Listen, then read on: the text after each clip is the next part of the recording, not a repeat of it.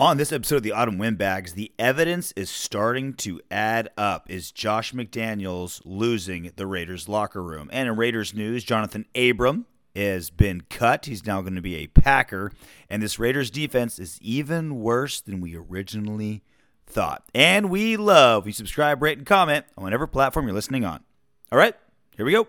I got a dream of winning a Super Bowl. I got a dream of being in a Pro Bowl. I'm really not into dreams anymore, okay? I'm into nightmares. Raiders! Caught! Touchdown! Raiders! You're listening to the Autumn Windbags, an audio attack from the Silver and Black. Here are your Windbags, RJ Clifford and Juan Soto.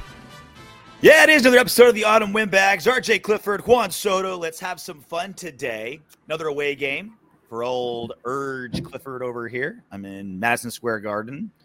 Not in Madison Square Garden. The fights are at Madison Square Garden. I'm here in Times Square. I go to New York 2 or 3 times a year for work, and I'm always the biggest tourist. I never leave Times Square. I eat at the same places. I just get like random fast food in the same bars. Never do anything interesting. Full tourist mode every time. You don't see the chicks from Sex and the City or what? I go on the Sex and the City tour, obviously. Like I said, full tourist mode. And I'm so tourist mode, I'm using the hotel room Holy Bible and Book of Mormon as my mic stand. So hey, whatever works, man. It's meant to uplift you. It does. It's uplifting my mic. It's like the word of God is coming out of my mouth because it's gospel, if you will. I don't know. Basically, like the best case scenario, what it does is it like forgives me of my sins for the things that I say before I say it. You know what I mean? It's like it works that way. It's like a condom for my words. Like I can fuck this podcast with dirty words and dirty jokes, but I have a layer of protection over it that's ribbed for your pleasure, Soto.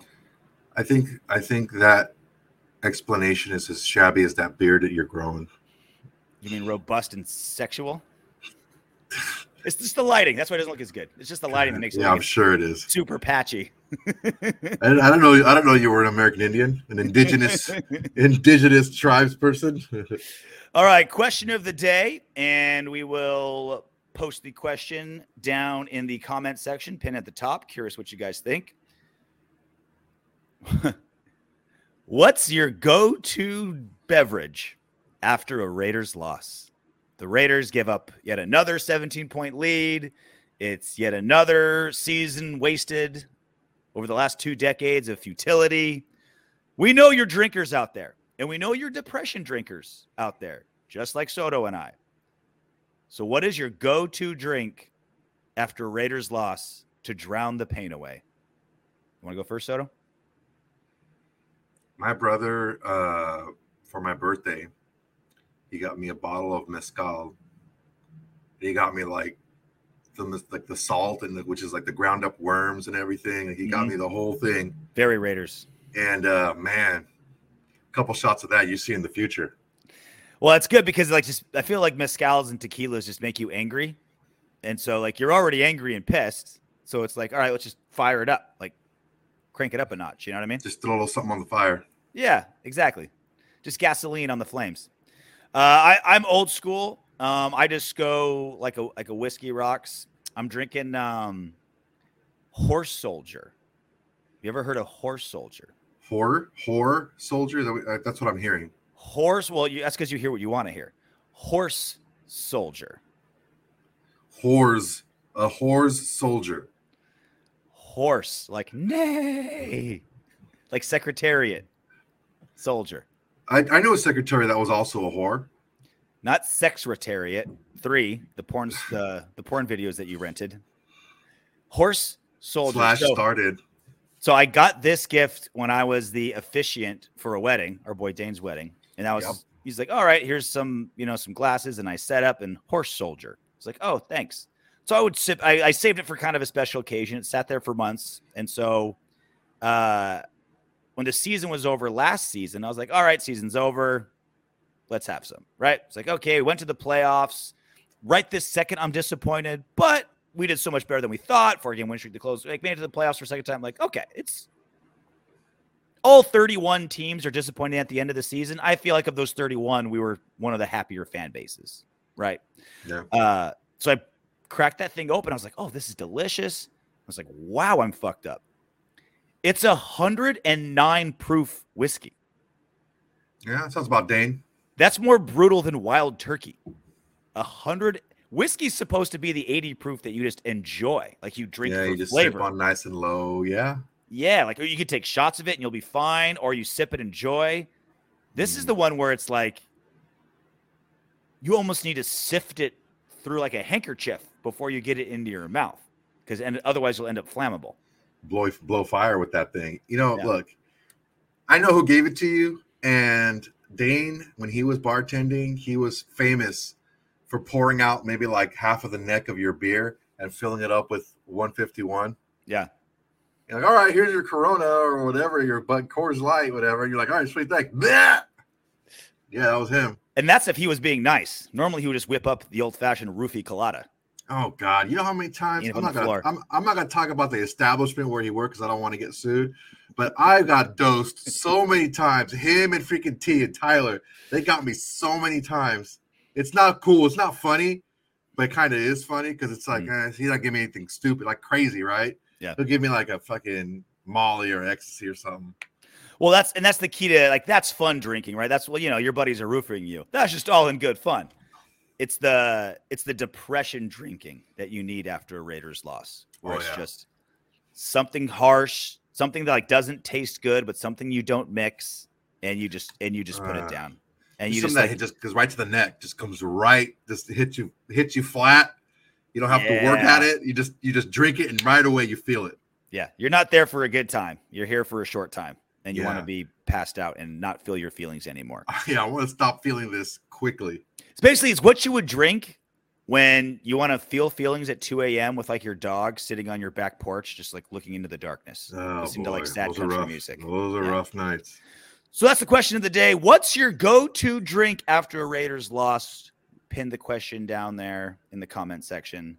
Let us know what y'all think. All right.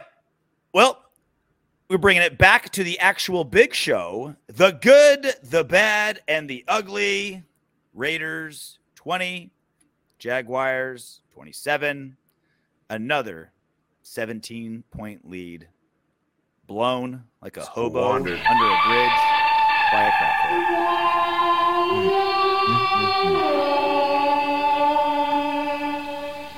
All right, here we go.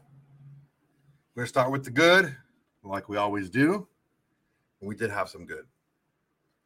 Good. Derek Carr's first half was very good.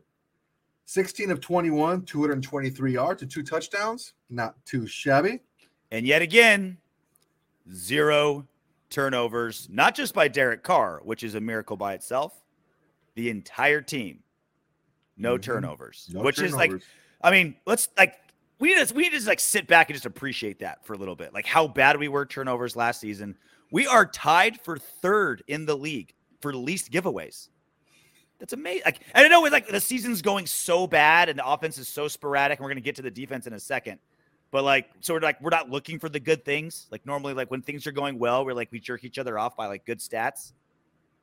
Let's appreciate that for a second. Definitely, 3rd best in giveaways. Yeah, I mean, we're last in takeaways, but whatever, no big deal. Yeah. Also part of the good, our good friend, your friend, my friend, our friend, Devontae Adams, his first half, he had 9 receptions for 146 yards and 2 touchdowns. Amazing.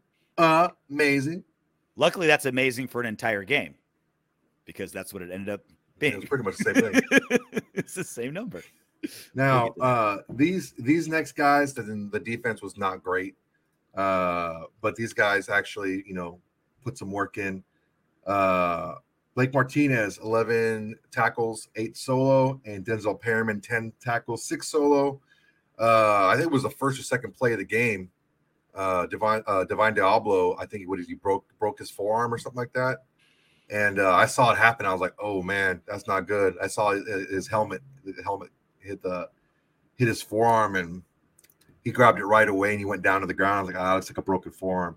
And the way he was holding it, I was like, oh, that's no good. So yeah, he did broke his forearm, and he's on the IR, so he'd be out for at least 4 weeks, probably closer to 6. given the nature of the injury. And guess what? That's it for the good. Couple good tacklers and a good passing game for 30 minutes.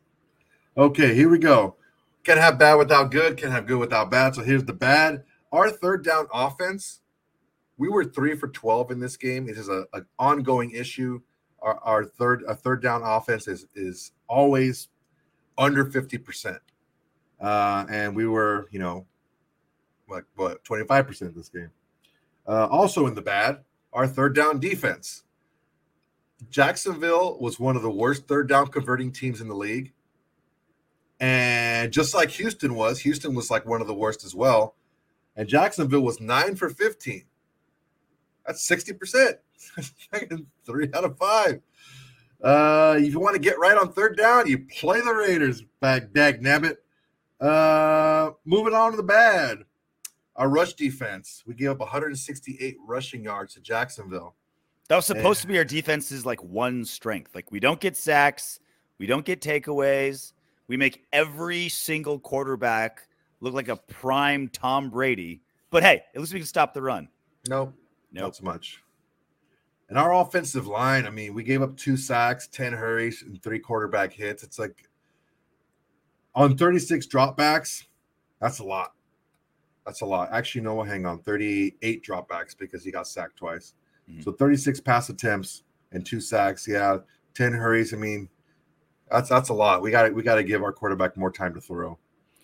And they were actually pass blocking above average in the first half. Like I was like, oh wow, like we were cranking. It was like, oh, good, Carr's got some time. The few times that they did kind of give up a pressure, it was like it was an obvious one that Carr saw coming a mile away. He'd move around in the pocket, get the pass off or check down, and like that. All that was second half. Like that bad was second half. I feel like if it's one guy coming, I think Carr can do a pretty good job of maneuvering out of the way. But if it's like, we're getting 2 and 3 guys coming through at the same time, and no one's going to be able to get. And it's like the complete like turnstile ones. Like it'll be play action, and Carr will literally turn around and boom, there's like a tackle in his face, or you know what I mean? Like he's like those are like if it's like a delayed blitz or like guys, you put on a decent block for 2.5 seconds, Carr generally could wiggle around that. But yeah, when it's multiple guys getting through turnstile stuff. No, you can't do that. Okay. We saw the good, the bad.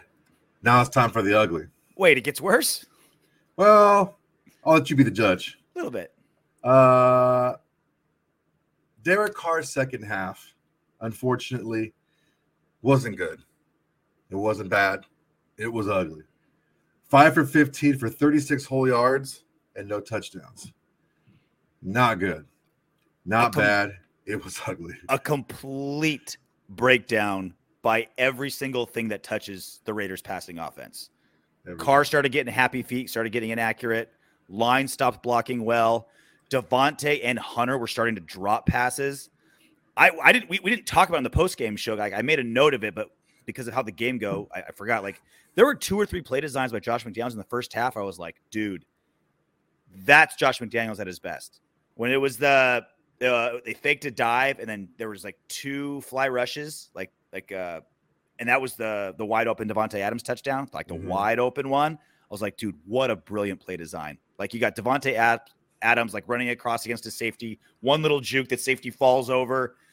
All the defense flows the wrong way. Everything's flowing one way. Like, and you get Devontae on the it was great. When McDaniel like that was the McDaniels I thought we were getting. I thought it would be 10 of those a game. Just brilliant game planning, putting his star receiver one-on-one, getting his quarterback in the right position, protecting a shitty pass blocking O-line by making the defense flow one way so they're not like stopping them. Like that's what I thought we'd be getting out of Josh McDaniels each and every like that's what I thought we were getting.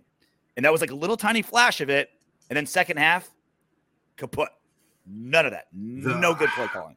Well, I did see one good play call. And we got Amir Abdullah on a linebacker. And he was behind him, and the throw was a little bit short and ended up hitting the linebacker in the back. That would have been a touchdown. Well, that was first half. That was first half. That was first half as well. Yeah. That would have been a touchdown. That was a great play call. Yep. the way Abdullah stopped to block and then went through the line and he was gone. He blew right past that linebacker. We've talked about Davante Adams. 1 catch in 8 targets for 0 yards. Mm-hmm. And, of course, no touchdowns. So 1 for 8 in the second half. Not good, not bad. It was ugly. Yeah, and it was and again, it was every phase of the passing game. Like bad play calling, Carr getting inaccurate, Davante struggling to get open, and when he was open, and when he was open and Carr had time and Carr delivered accurately, he dropped it. Or he couldn't get his feet in bounds. It's like, again, it's seriously, that's what it takes. It takes all like 5 facets of the passing game to take a shit for Davante Adams to have that happen because he's just so damn good. Like it literally takes everyone failing him and him failing himself. I mean, in that first touchdown catch, he like snatched it away from the DB. Like it was going straight to the DB's hands, and he just like run at the very last second. Boom! Yep, he snatched it away from him. It was a great catch. But man, I don't know what happened in the second half. Also on the ugly, our red zone defense. God damn it. They were the Jacksonville Jaguars were 3 for 4 scoring touchdowns in the red zone. Our defense gives up a touchdown when the opposing offense has goal to go 100% of the time. If you get the ball within the 10, you're scoring a touchdown against our defense. 15 for 15. When I heard that, I shit myself a little bit. And not only that, but it's like, and we haven't played a lot of great offenses. It's not like we've played like the Chiefs twice, the Bills twice, we're like Jacksonville was able to do that. Houston was able to do that. Denver was able to do that. Like we're gonna get to the defense in more depth in a little bit, but like our defense is putting up atrocious numbers against mostly awful offenses. That's what's even more scary. Yeah, I mean, offense is down across the league. You can see the points per game is lower than it was, and it's been in a couple of seasons. And for scoring to be down and for us to be this bad in the red zone is very concerning.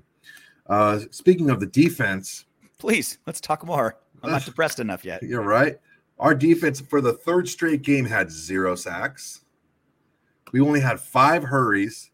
We had 4 quarterback hits, but Max Crosby, his last 3 games, 0 sacks and 2 tackles for loss. We got to start calling it what it is. We hype him up. We say he's this, he's that. He's been gone the last 3 games. And we can talk all we want about, he doesn't have somebody on the other side. Well, guess what? If you're that player that you're supposed to be, you're that burgeoning star and you're the highest paid player on the defense, you got to start making some shit happen. Because this is 3 games in a row with no sacks, and you have 2 tackles for loss these last 3 games. You need to step up, Max. And that goes to show you like how bad this defense is going when even our best player is playing bad football. Terrible. This is the worst stretch I've seen. Because usually he gets in there and gets tackled. Dude, 1 tackle for loss. I think it was like on the first drive of the game. He tackled Etienne for a 2-yard loss. And it was a sweet one too. He was standing straight up, and Etienne like ran into him. He just kind of like did like a grabbed him and threw him. Twist. Yeah. Just like a fuck you tackle. It was, It was a good tackle. But that was it. That's all he did. He didn't do anything else. He's like, all right, I'm off. I did my deal. I did my deal. Again, the ugly. We're going to end with this. Our coaching staff is, I don't know what the fuck is going on. We're going to get to it a little bit later. And I understand coaching your scheme to find out who should play and who should be there and who shouldn't, right? Because I think one of the big things that both McDaniels and actually all 3, McDaniels, Ziegler, and Patrick Graham talked about was smart players, right? Mm-hmm. Now I understand if you have players that maybe aren't that smart, and I hate to say it that way, but maybe not football smart, because I think that was one of the knocks that Gunther had as well, because he had a defense where you needed to be smarter and you need to be able to process a lot because he threw a lot at you, right? He needed Mensa meeting doctorate smart players to do this. And I'm not defending Paul Gunther. Yeah. What I'm saying is is that he had that same gripe that he needs players to be able to, play whatever he play and scheme that he throws out there at any given moment. So I understand coaching your system, but you have to have some flexibility to know who you have in the room and who you have on the field. Mm-hmm. So my dad, he had a mechanic shop, right? And there was this guy, he was like one of his minority partner's son. His name was Hana. And Hana was, God bless him, he was not a smart man. He was just not. He's a very nice person. We got along very well. We both loved the Dodgers. I liked the Raiders, and he liked the Rams at the time because they were in LA at the time. And he put a car on the jack, right?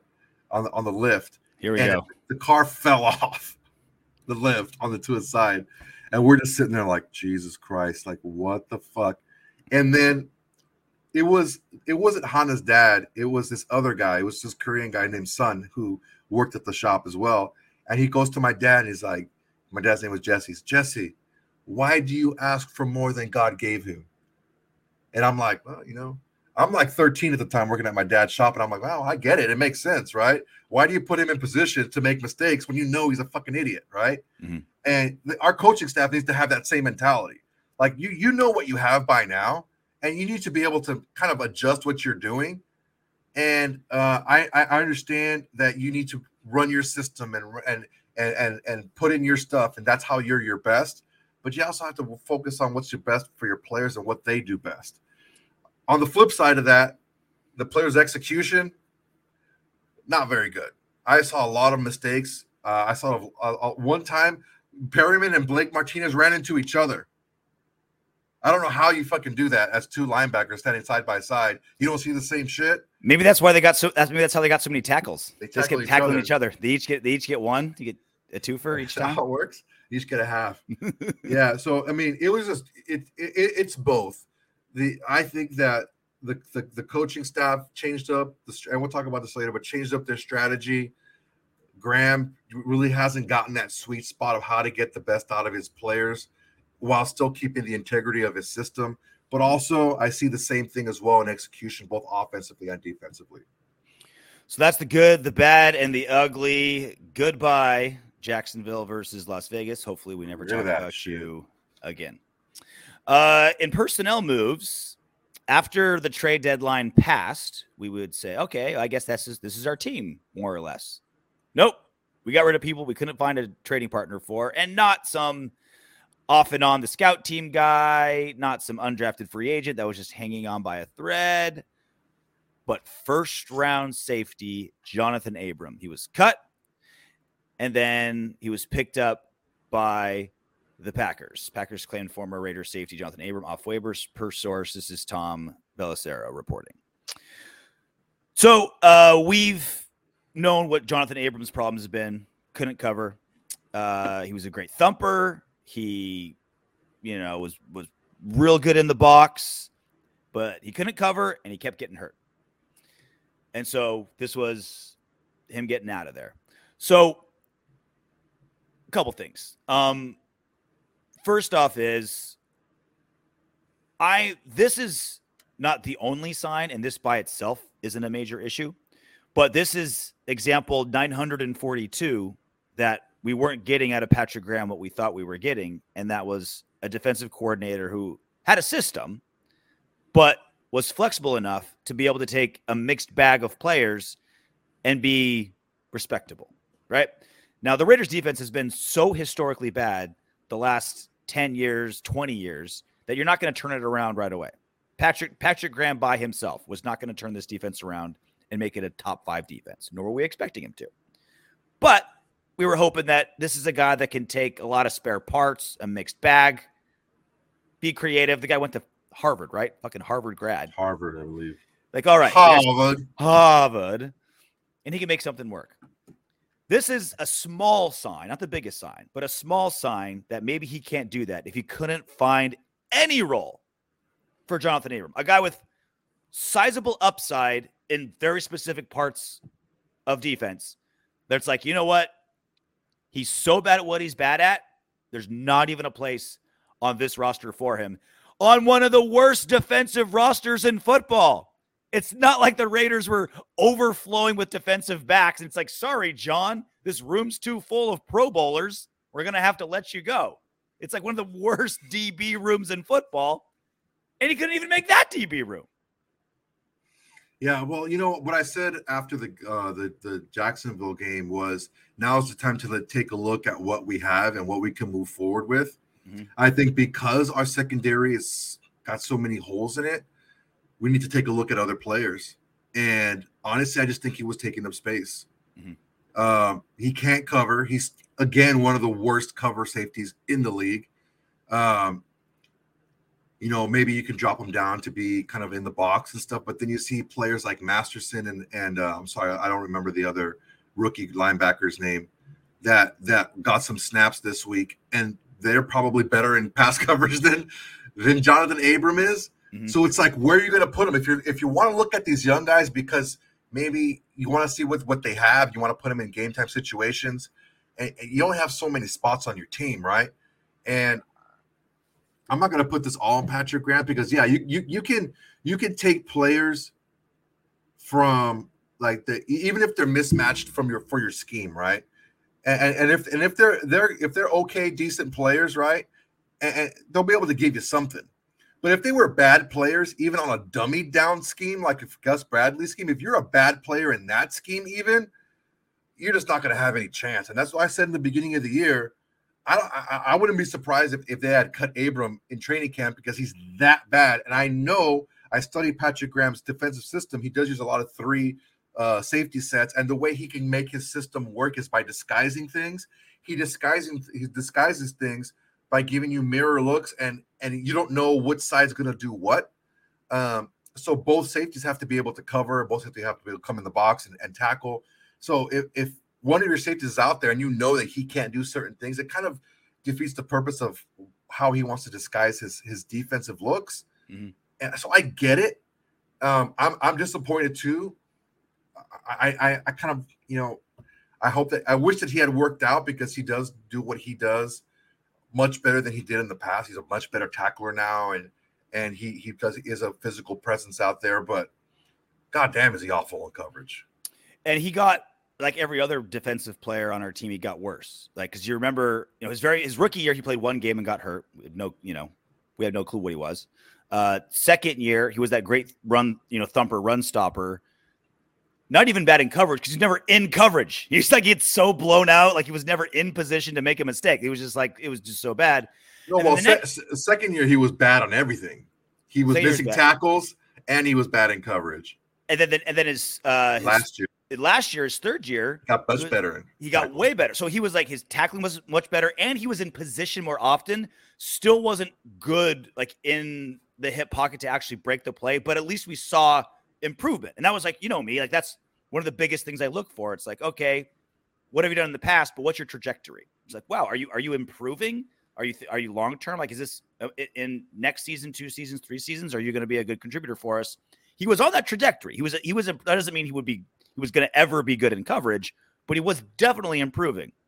And then this season, he got worse at everything. Like, he used to be a really good blitzer. Now he, like, when you see him blitzing, it's just like one tiny like juke and he like overcommits. Yeah, and he misses. Yeah, he misses. Like, he got worse at everything this year, and that's on Abram. But again, like that's on staff too. When your entire defensive unit is playing worse individually this year than last season, I think Abram's I think like the best example of that. Like, he's like the perfect like sample of what I think is going wrong with this defense. I see that, and definitely it shows in their production. But again, you have a player who was bad in a dummy down defense, you know, and then you get a defense where you have to be able to think a little bit more on your feet and be able to process more information. It just wasn't a good mix. It wasn't a good mix for him. He wasn't long for this team, and honestly, they did him a favor by cutting him, and I mean, good luck to you. Whatever, you know, Bisaccia probably put a good word with him with Green Bay, and you know, if he can fit a different role with them than he did with us, maybe not be for sure, not be a starter, but be in certain packages and stuff like that. I'm sure, he wants to stay in the league. He has to figure something out, right? But he was never going to be that with us. Not with the type of system that Patrick Graham wants to run. I saw it before the year even started. So Johnathan Abram completes the 3-year sweep of all 6 of our last first-round draft picks. Remember, we had 3 in 2019, 2 in 2020, 1 in 2021. All 6 of those players will not be with this team. That's not entirely true. Josh Jacobs we may franchise. Cleveland Farrell may be cut next. Cleveland might be cut next. So in 2021, Alex Leatherwood, first rounder cut. 2022, Henry Ruggs III. We know what happened there. 2020, Damon Arnett. We know what happened there. Farrell, 5th year declined. Josh Jacobs, 5th year declined. Still playing, maybe franchise tag, but 5th year declined. And then 2019, Johnathan Abram cut. So we had 6 first-round players in the last 3 seasons. None of them were able to stay with the team. And we knew the Gruden-Mayock drafting was atrocious, right? Like the evidence had been there for a while, but this just kind of completes it. You know what I mean? It just kind of in a nice, clean little package with a pretty bow and a nice little ribbon delivered onto your doorstep. Yep. See, 0 for 6 first-rounders. Yeah, man. You wonder why our defense is so bad. Why we lack so much talent. How you build your defense is, you get young guys in there and you develop them. Mm-hmm. And maybe they might not be the splashy superstars, but they're contributors. And I'm not saying you're going to hit on every single one, but Cleveland Farrell should be like the one outlier. Like, oh crap, like he's with the team still, but he's just not playing that much. Your other guys should be, especially defensive guys. I don't see as many defensive guys as offensive guys wash out as quickly. Mm-hmm. But goddamn, man, this is awful. We turned Amari Cooper and Khalil Mack into that. Mm-hmm. So let that sink in for a second. Yep. At the time, and I still stand by this, at the time, that Khalil Mack trade I thought made sense for the value we got and the cap space we got, but we just didn't turn it into shit. Like we got some good parts, like we got good money, we just invested it poorly, right? We invested in Enron instead of in Bitcoin 7 years ago, and it cost us. Yeah, look. We're paying the price for all those bad drafts, man. Mm-hmm. We're paying the price for all that, and there's only so many times you can kick the can down the road and put Band-Aids on things until it just comes up when you're just like, I don't have enough money to fill all these holes. And sounds like me at the strip club. You always have money to fill the hole at the strip club. It sucks, man. It sucks. And I'm by no means giving anybody a free pass on our coaching staff. I think they've done a poor job so far. Mm-hmm. But goddamn, do we have a lot of deficiencies on this roster, and that's a big part of it. So moving forward, you remember last season we had arguably the best locker room in football, a team that overcame as much diversity as any football team in any season in the history of the NFL with, Gruden, Ruggs, everything that happened, right? We've been through it a million times. And we overcame it all for whatever reason, mm-hmm. and turned it into a season to be proud of. 4-game win streak to close out the regular season, playoff berth, one bad ref's call, one bad play call, one bad pass away from beating the AFC champion Cincinnati Bengals, right? So we thought, okay, great. Josh McDaniels is coming over. Historically, his deficiencies has been that he's not like quite the leader of men that some coaches have certain strengths. Some coaches are just like football dumbasses, but they're just leaders of men, and like people just love them and follow them, and that's how they're successful. Some coaches aren't, but they're super geniuses with the X's and O's and with the roster and with drafting, and that's how they're successful, right? So we thought, Josh McDaniels on paper isn't the leader of men, but we have an amazing locker room where maybe he doesn't need it, right? Like this is such a good locker room. It's overcame so much.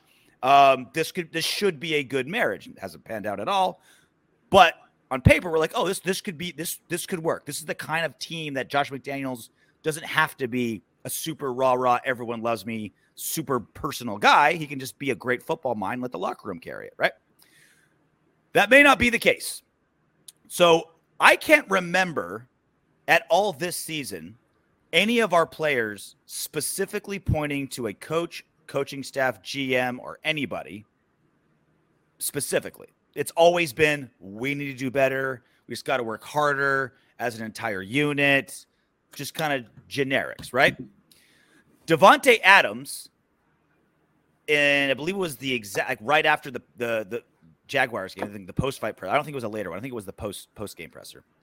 He said, "I don't understand why we stopped throwing the ball after the first half with how much success we had and started forcing run plays." I'm paraphrasing, but that's the first time I saw a player specifically point to a coach and say, "I don't like his decision. I am unhappy with what this coach said, did, whatever," right? So Josh McDaniels responded, and he said, when asked about this, he said, "Davante didn't. I know what he meant when he said that, and I don't take any of those things personally.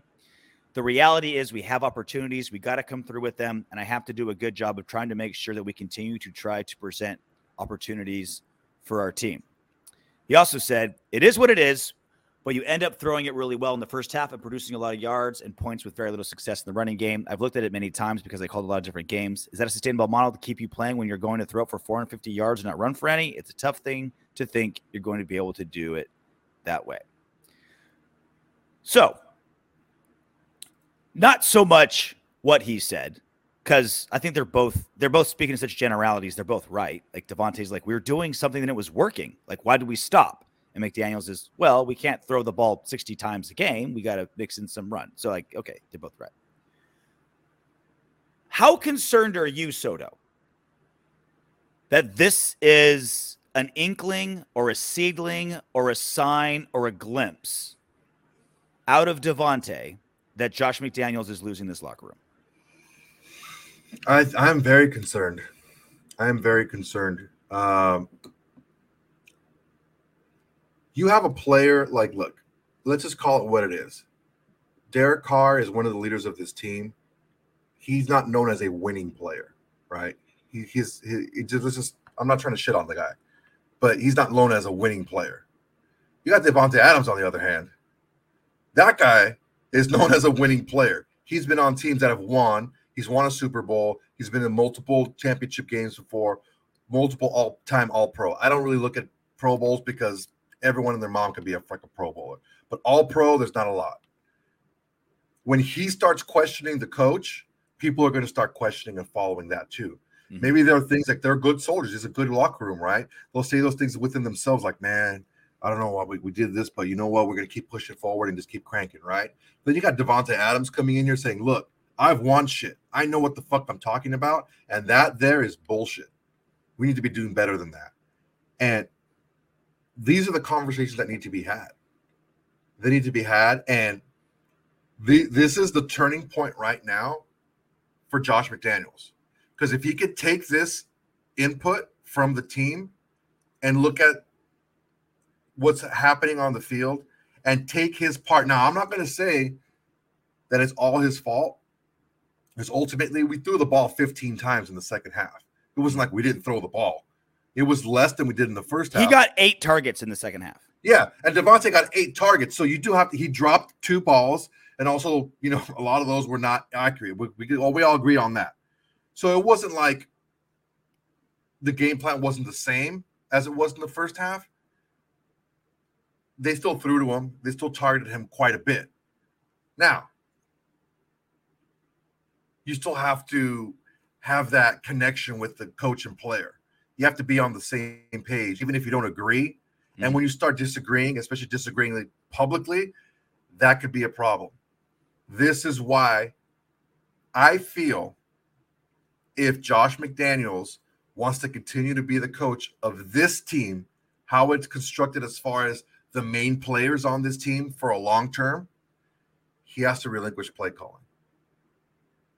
Very few head coaches out there can do head coach and. I did not see this coming, Soto.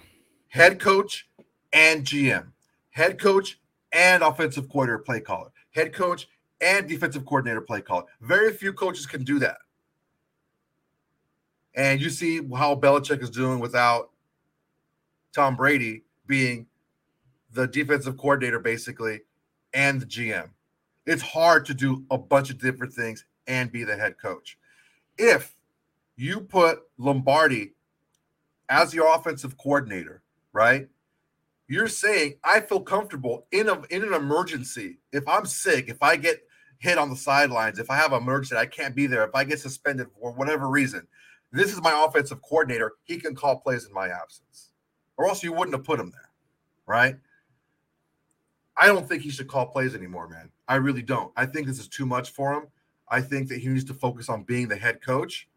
I think he could be very involved in the play, in the game planning, and he can be very involved as far as kind of suggestion wise with what plays and the type of things that he wants to do in different drives coming up. But if he wants to be successful being our head coach, he can't call plays anymore.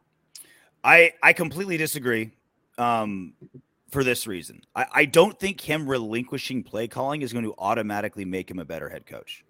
I don't think he's spending so much time with his nose in a book that he's forgetting to be a great leader. I think that's just not in him. I don't think more time is what's going to all of a sudden turn him into Pete Carroll, where the guys just like love him and want to go for him. And I use Pete Carroll as an example because there's certain head coaches that are kind of like CEOs, right? Like they're not the defensive genius, the offensive genius. They're just kind of like a leader of men and organized and know how to make it all work together, know how to run a practice. Like those kind of guys, like the guys like just like great men who could be CEOs of a Fortune 500 company, director of a movie shoot, or head football coach, right? Guys are just wired for leadership and leading men. That's not McDaniels. It's just not wired that way. And as you take away the one thing he was brought on to be, an offensive X's and O's guru, then you've just got a super overpriced clipboard holder at that point. I mean, I think that you're diminishing the game planning. He still can do that. Like I said, he can still work on the game plan, and he can, he can call certain plays here and there to the offensive coordinator during the game. Like, hey, we should run this. And, at certain times, but if he's not focusing on the things that he's not good at, he's really not going to get better at them. His attention is getting pulled away from what he needs to be doing and what he needs to be better at, which is leading this team. And I don't know, man, he's already shown us that he's not the best head coach. And it's harder to be a head coach when you're also doing something else. And maybe that's me saying that he's not going to be our head coach for very much longer. Maybe he'll get 2 years and that's it, depending on how we do, because he won't relinquish play calling duties. But to say that he needs to get better at something, but let's distract him by doing something else instead of what he needs to be better at, I don't think that's the great play either. I just don't think time is what's holding him back. Like, and like schematically, again, like on paper, that's what it's supposed to be good at, right? So you're literally taking away the reason he got hired. Like Mark Davis didn't hire him to be a CEO head coach. They hired him like, all right, let's be the head coach, but bring in your offensive genius, right? Like what you did with the Patriots, like what you did with Tom Brady, what you did when you didn't have Tom Brady, what you did with Garoppolo, what you did with Jones, like whoever you got, you were able to like wrangle together something up. So now you've got some good weapons, an established quarterback. This thing should take off, right? And it's not happening. He's not doing it. So it's like, if you can't do the number one reason I hired you, why would I have you do this backup gig that's never been your strength? Like, I mean, that would be, if he did that, I would say like, all right, he's fired in like 3 games. If he's like, I relinquish play calling duties, and he actually did, right? Not just on paper, like just saying he was going to, but like really he's on the headset and calling the plays. But if he really did relinquish play calling, I mean, I think he's gone in 3 days or 3 games. Like that's what he was there to do. It's like, all right, Derek Carr, we're gonna, We're going to have Jared Stidham play quarterback, and we're going to have you play tailback. It's like, it's not what he does. Like, it's not why you're here. It's not what you're paid to do. He's not going to be here much longer then. And the other part about this too, about just like losing the locker room.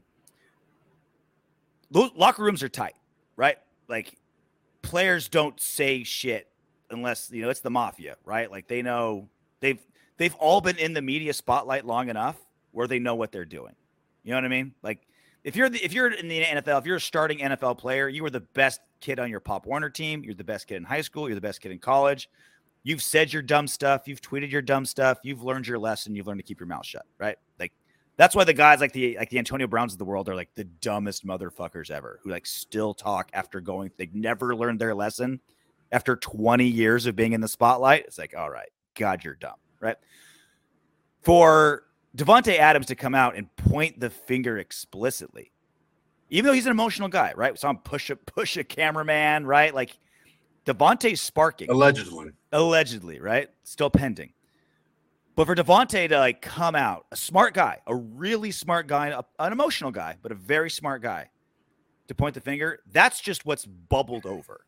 That's just there's way like a glacier, right? Like, you see just like 5 feet of ice in the water. There's 100 feet of ice beneath it. That's what every little scrap of complaining coming out of a locker room is. There's no way right that second, on a whim, Davante's the only one that's upset with Josh McDaniels. 0% chance. Oh yeah. This is something that bubbled over, and we're just finally catching a glimpse. We're seeing the fin of the great white shark.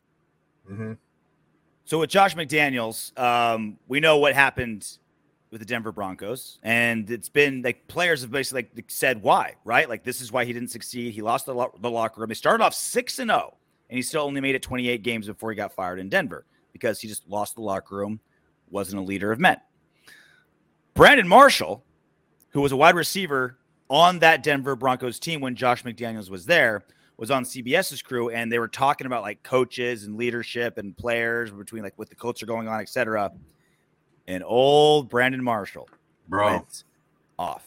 Reaction. Some of these players are more qualified than some of these head coaches. Facts. Okay. Key attributes for a head coach. We're talking about leadership. We're talking about game day management, operations. We're talking about, do you have the philosophy, X's and O's? All right. But the most critical one is leadership. Because the opposite of it is Josh McDaniels. You have everything, but you don't have leadership. And now you're sitting on a 30-20-something record, and you can't lead men. You wonder why you have Derek Carr. You wonder why you have all these other guys, and you can't beat the Jacksonville Jaguars. So for me, some of these. The opposite of leadership is Josh McDaniels. Like, you saw Julian Edelman's eyes, like, just shoot up. Like, you saw the whites of his eyes. Yeah. This is a guy who played for Josh McDaniels and said the opposite of leadership is Josh McDaniels. I wonder if Mark Davis wishes he gave Brandon Marshall a call before he hired Josh McDaniels. Can he be that? Is there sour grapes potentially out of Marshall, or is he really a guy that's just like been in football his entire life, knows offensive football inside and out, but just doesn't get the leadership role to the point where, like, we all have coworkers and bosses where you're like, oh man, I wish my boss were better at this, but it's like, okay, it's just not what he's about. Or, oh man, I wish, my boss he's good at a lot of things, but he's not good at that. Brandon Marshall is pissed over a decade later, pissed that Josh McDaniels is a bad leader.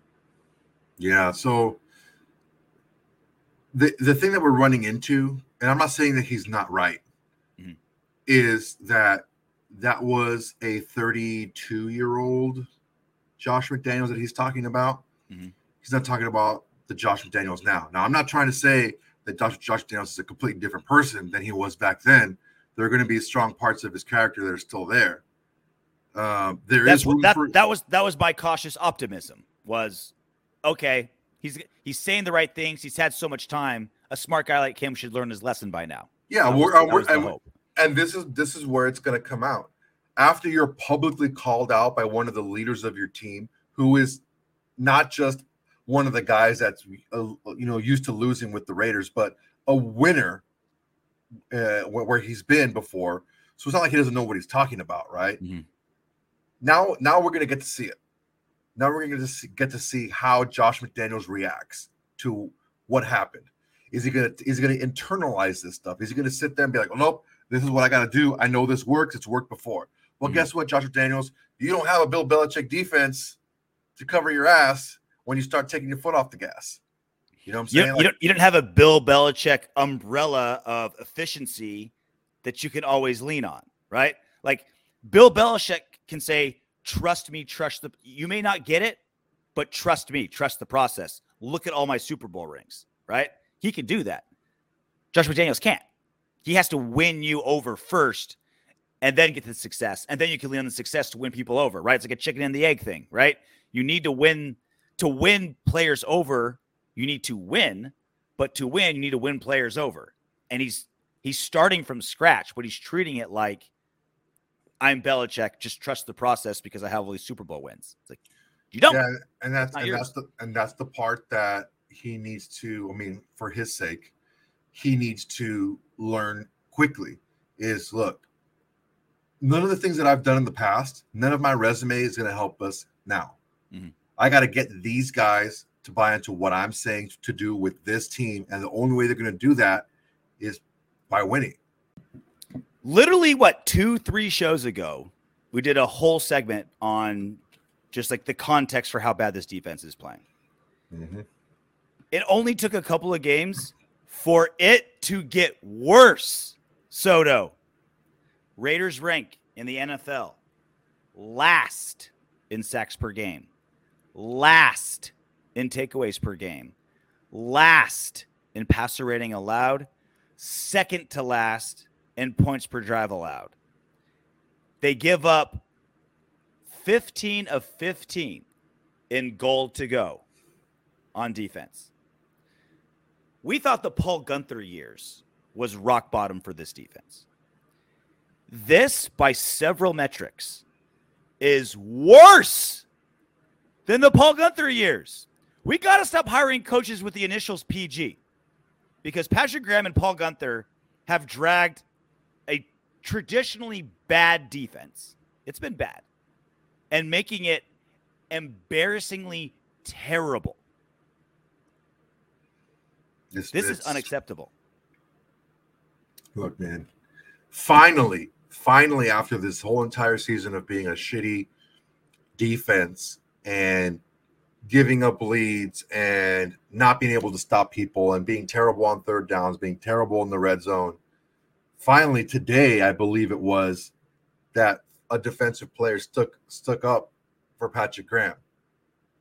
Duron Harmon said in an interview that every player on the defense still believes in Patrick Graham and that they need to execute better. They need to execute what they're being taught better. Mm-hmm. And I mean, like I talked about earlier, if you're just not executing the scheme and it's this many players on the team not doing it, maybe the coach is asking you to do too much or asking you to do things that you can't do. So like I said, why you ask for more than God gave them, right? Mm-hmm. Well, then you have to maybe scale down what you're looking to do, and not so much to where it becomes easier to game plan against, but you got to find that happy medium somewhere. And I don't think he's doing it at all. I think he's just saying moving straight forward, going full steam ahead with what his scheme and what he wants to do, regardless of the players. And there's part of me that says, okay, I get it. Let's give these guys a crash course to learn this defense, right? Like part of me understands that. But this coaching staff isn't going to last long enough for that to happen if this defense keeps playing this awful, right? Like, because the offense sputtering, not as good as it should be, but still a better than average offense. Like, it's not what it should be with how much money we're spending, but it's still in, top 15, sometimes top 10 in a lot of categories. The defense is bottom rung in most of the important categories. And what's even scarier is we've played mostly bad offenses. Jaguars, awful offense. Texans, awful offense. Broncos, awful offense. Cardinals, Titans, Saints, not good, below average offenses. And still, this defense is bottom rung. Like, we've only played the Chiefs once. It's not like we're playing, the Bills and like a prime Rams team and like, these amazing offenses. Like, we're playing mostly bad, sometimes awful offenses, and still our defense is getting storched. Yeah, I said storched. That's torched and storched all put together. I was trying to follow you on that one. I was like, starched and torched. That's storched for you. So here's the question. What's step one to righting this ship? What, the defense or the entire thing? Let's focus on defense for now because it's at the bottom of the shitter. Right now, you have to identify players. Like I said, you have to identify the players that you can't move forward with. Mm-hmm. And I mean, I've already identified a few. It's not a slow process, man.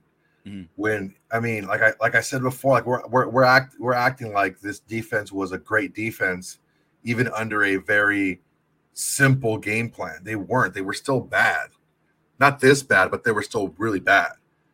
I think they were 26th last year. And again, that's what scares me the most is it's worse than it was last season when on paper it should be better, right? Chandler Jones was brought on. He was supposed to help all of our like rookies that had a really good rookie season last season. On paper, that's the biggest jump for most players from rookie year to second year. That's supposed to be when they make their biggest jump. None of that's happening. Even Max Crosby has been quiet the last few games and playing some of his worst football. Like, that's what's more scary. You're right. It's not a good personnel defense. It hasn't been for 20 years. None of us were planning or expecting them to be a top 10 defense. Also, the personnel that's there doesn't fit to what Patrick Graham wants to do.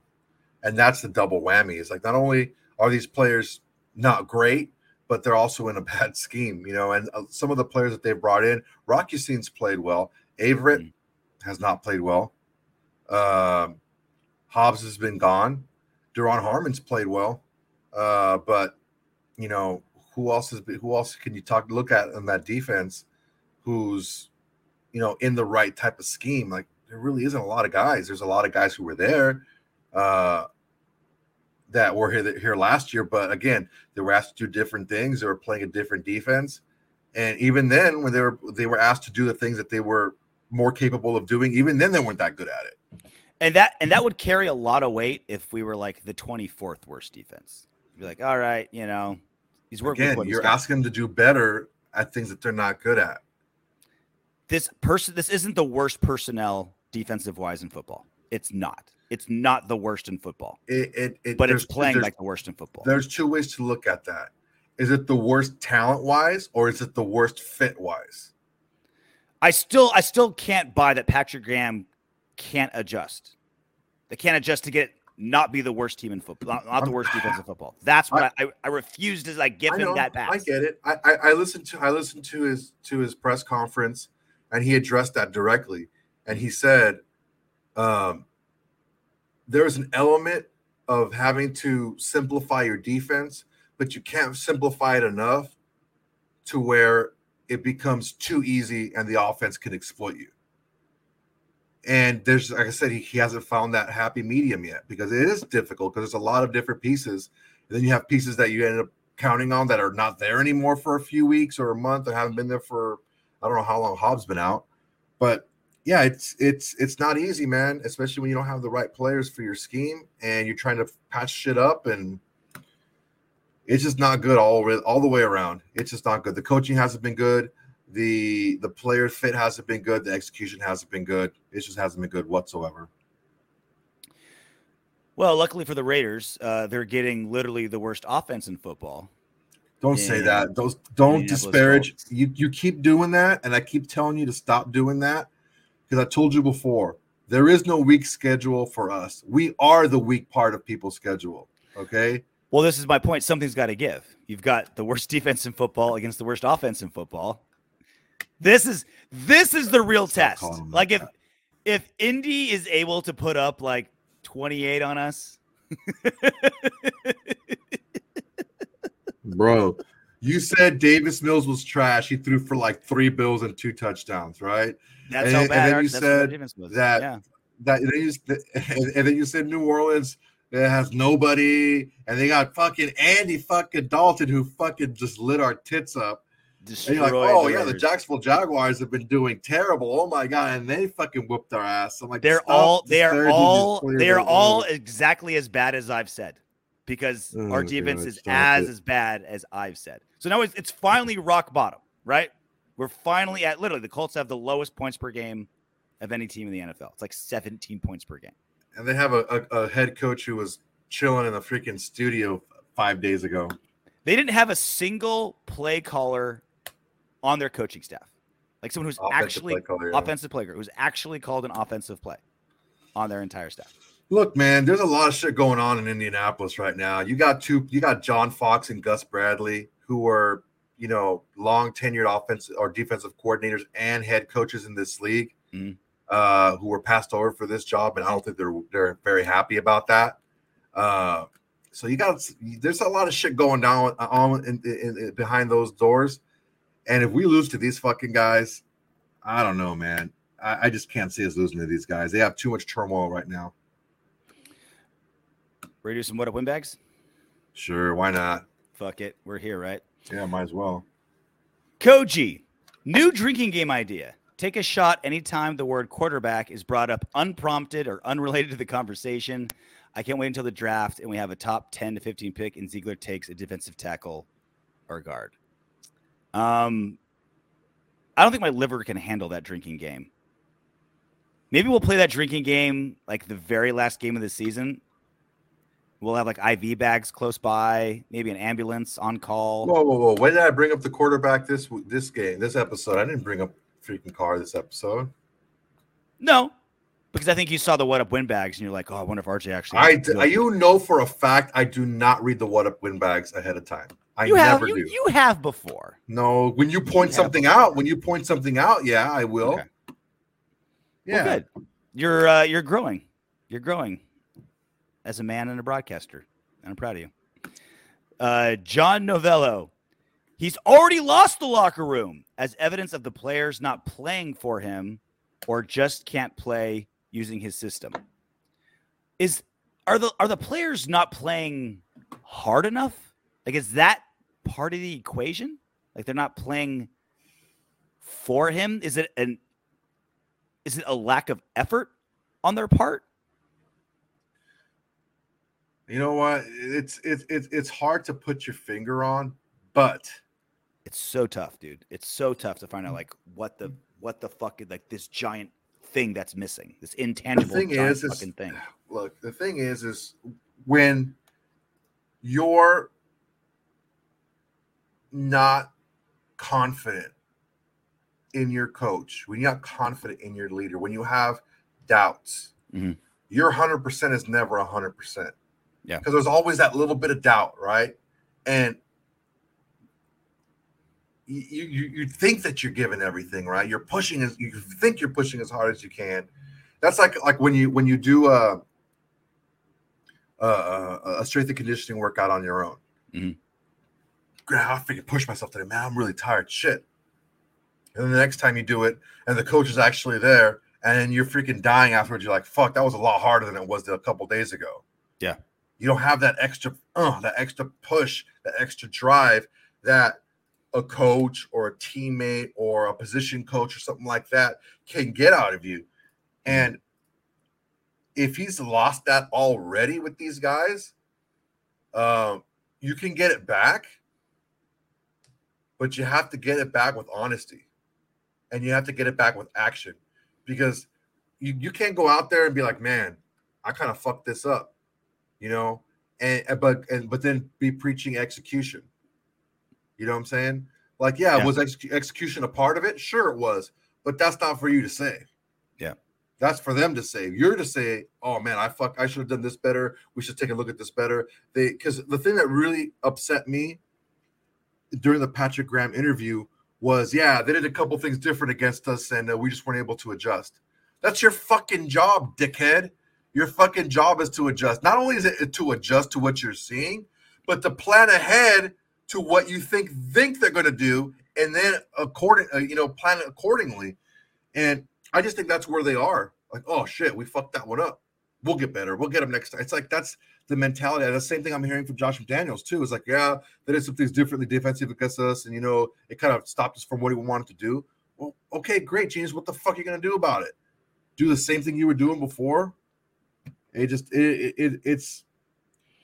really well said. Really well said. I think what they need, Soto, what Josh McDaniels needs is for like you to be like his advocate. Like, all right, Josh, you just screw with the play calling. You do the X's and O's. You do the game plan. We'll have Soto tell you what to say, the pressers. You'll be like Paul Heyman to his Brock Lesnar. You'll be his advocate. I don't have a problem with that. Yeah. Very well said. Do not say the E word. Do not say the E word. Got me? Don't say it. I'm going to have this freaking taser hooked up to your balls. If I hear you even talk about your ex-wife or anything with X, you're getting shocked. Do not say that. You put it all on yourself. We need to do a better job of coaching. They were doing this and that, and be specific. I think a lot of times when coaches are specific with things, it kind of lets people know that I am aware of the mistake that I made. This is not just bullshit. Soto, Paul Heyman, Josh McDaniels, Brock Lesnar. I look better in a suit than Paul Heyman does. He looks awful. Yeah, but you can't do the cul-de-sac ponytail like Paul Heyman. I can if I grew the hair out. Yeah. Prove it. Fuck no. I'm trying to get pussy, bro. I'm not trying to get what the fuck. You don't think Paul Heyman gets pussy? Nope. I guarantee you he does it. Guarantee he does. I ain't trying to get the kind of pussy he gets. He's too charming and famous. And has the cul-de-sac ponytail. He hasn't seen his dick in 10 years. Frankie says, Mark Davis is their worst problem. He is one spoiled trust baby who has never worked a day in his life. Actually, he's an embarrassment to the team and the NFL. When we say it all kind of goes to the top, it all kind of, starts and ends at the top. We generally are saying Josh McDaniels, but the real answer is Mark Davis. I mean, he's the one that said, let's move on from Rich Bisaccia. Let's bring in Josh McDaniels, Dave Ziegler. The buck kind of stops with him. Did you see, I didn't include it on this show, but I posted it on our YouTube. It was the most expensive tickets in the NFL, most expensive beer prices, most expensive hot dog, most expensive parking. Raiders were number one on all four categories: tickets, parking, beer, hot dog. 2 and 6. Most expensive day at the football park in the NFL. That's such a kick in the dick. That's oh my God. Like, I don't mind paying for value, right? I don't mind paying for quality. I don't even mind you lying to me. Like, I've shoved more dollar bills in strippers' G-strings because they told me how awesome I was than I care to admit. But like, I'm in on it. Like, yeah, let's just, feel good. But you go and you spend $80 on parking, $300 on tickets, and $12 beers to watch a 2 and 6 team blow a 17-point lead. Again and again. That's rough. That one hurts. Yeah, man. Mark Davis, look. Mark Davis was forced to work, but he was forced to work as the owner's son. Like, no one was ever really hard on him. Al Davis came up and he swindled his partners fair and square. Okay. he came up. He mercilessly ripped down the pants and shoved it up the tailpipe of his two partners. Fair and square. Fair and square. He took the Raiders the way the Raiders should be taken, like bounty off of a ship. He pillaged them. He pillaged the Raiders off his partners. Yeah. So you can never the owners of teams who are successful as like a second generation or lineage of owners, mm-hmm. They all did something before they went into the football operations. They were something outside where they were able to be successful and see success outside. I don't know that Mark Davis has had to do that. I think the majority of his work has been within the Raiders organization. And it didn't matter whether he failed or succeeded because his dad was the owner. And now he's seeing that, you can't rely on one person like he did. I think that's why he got Gruden in. He's like, all right, you fucking take care of it. Here, you take it. Yeah. And it's well, the good thing is he's not a major tinkerer of an owner, right? It's like Jerry Jones, who's like in the draft room picking players. look, right? man. Like, Jerry Jones does a good job of picking fucking players. I'm not gonna front on that. But my point is, it's rare for an owner to tinker and have it be successful, right? It's very, very rare. And Mark Davis isn't that guy, but he only has to make a couple big decisions, and so far they haven't been great, right? Like making John Gruden the GM, bad choice. So far, Ziegler and Josh McDaniels, bad choice. Yeah, not great. All right, this went long, so we'll do our breakdown of Colts Raiders later in the week, which are again, it's always better because then we find out, injury reports and any news breaking, especially the Colts, where that front office Who knows what the fuck's going on over there? / coaching room changes every 45 minutes. So we'll get something up to date about that. Maybe a live show, maybe a live YouTube show on Saturday if we make our schedules job. But until then, knock on wood if you're with me.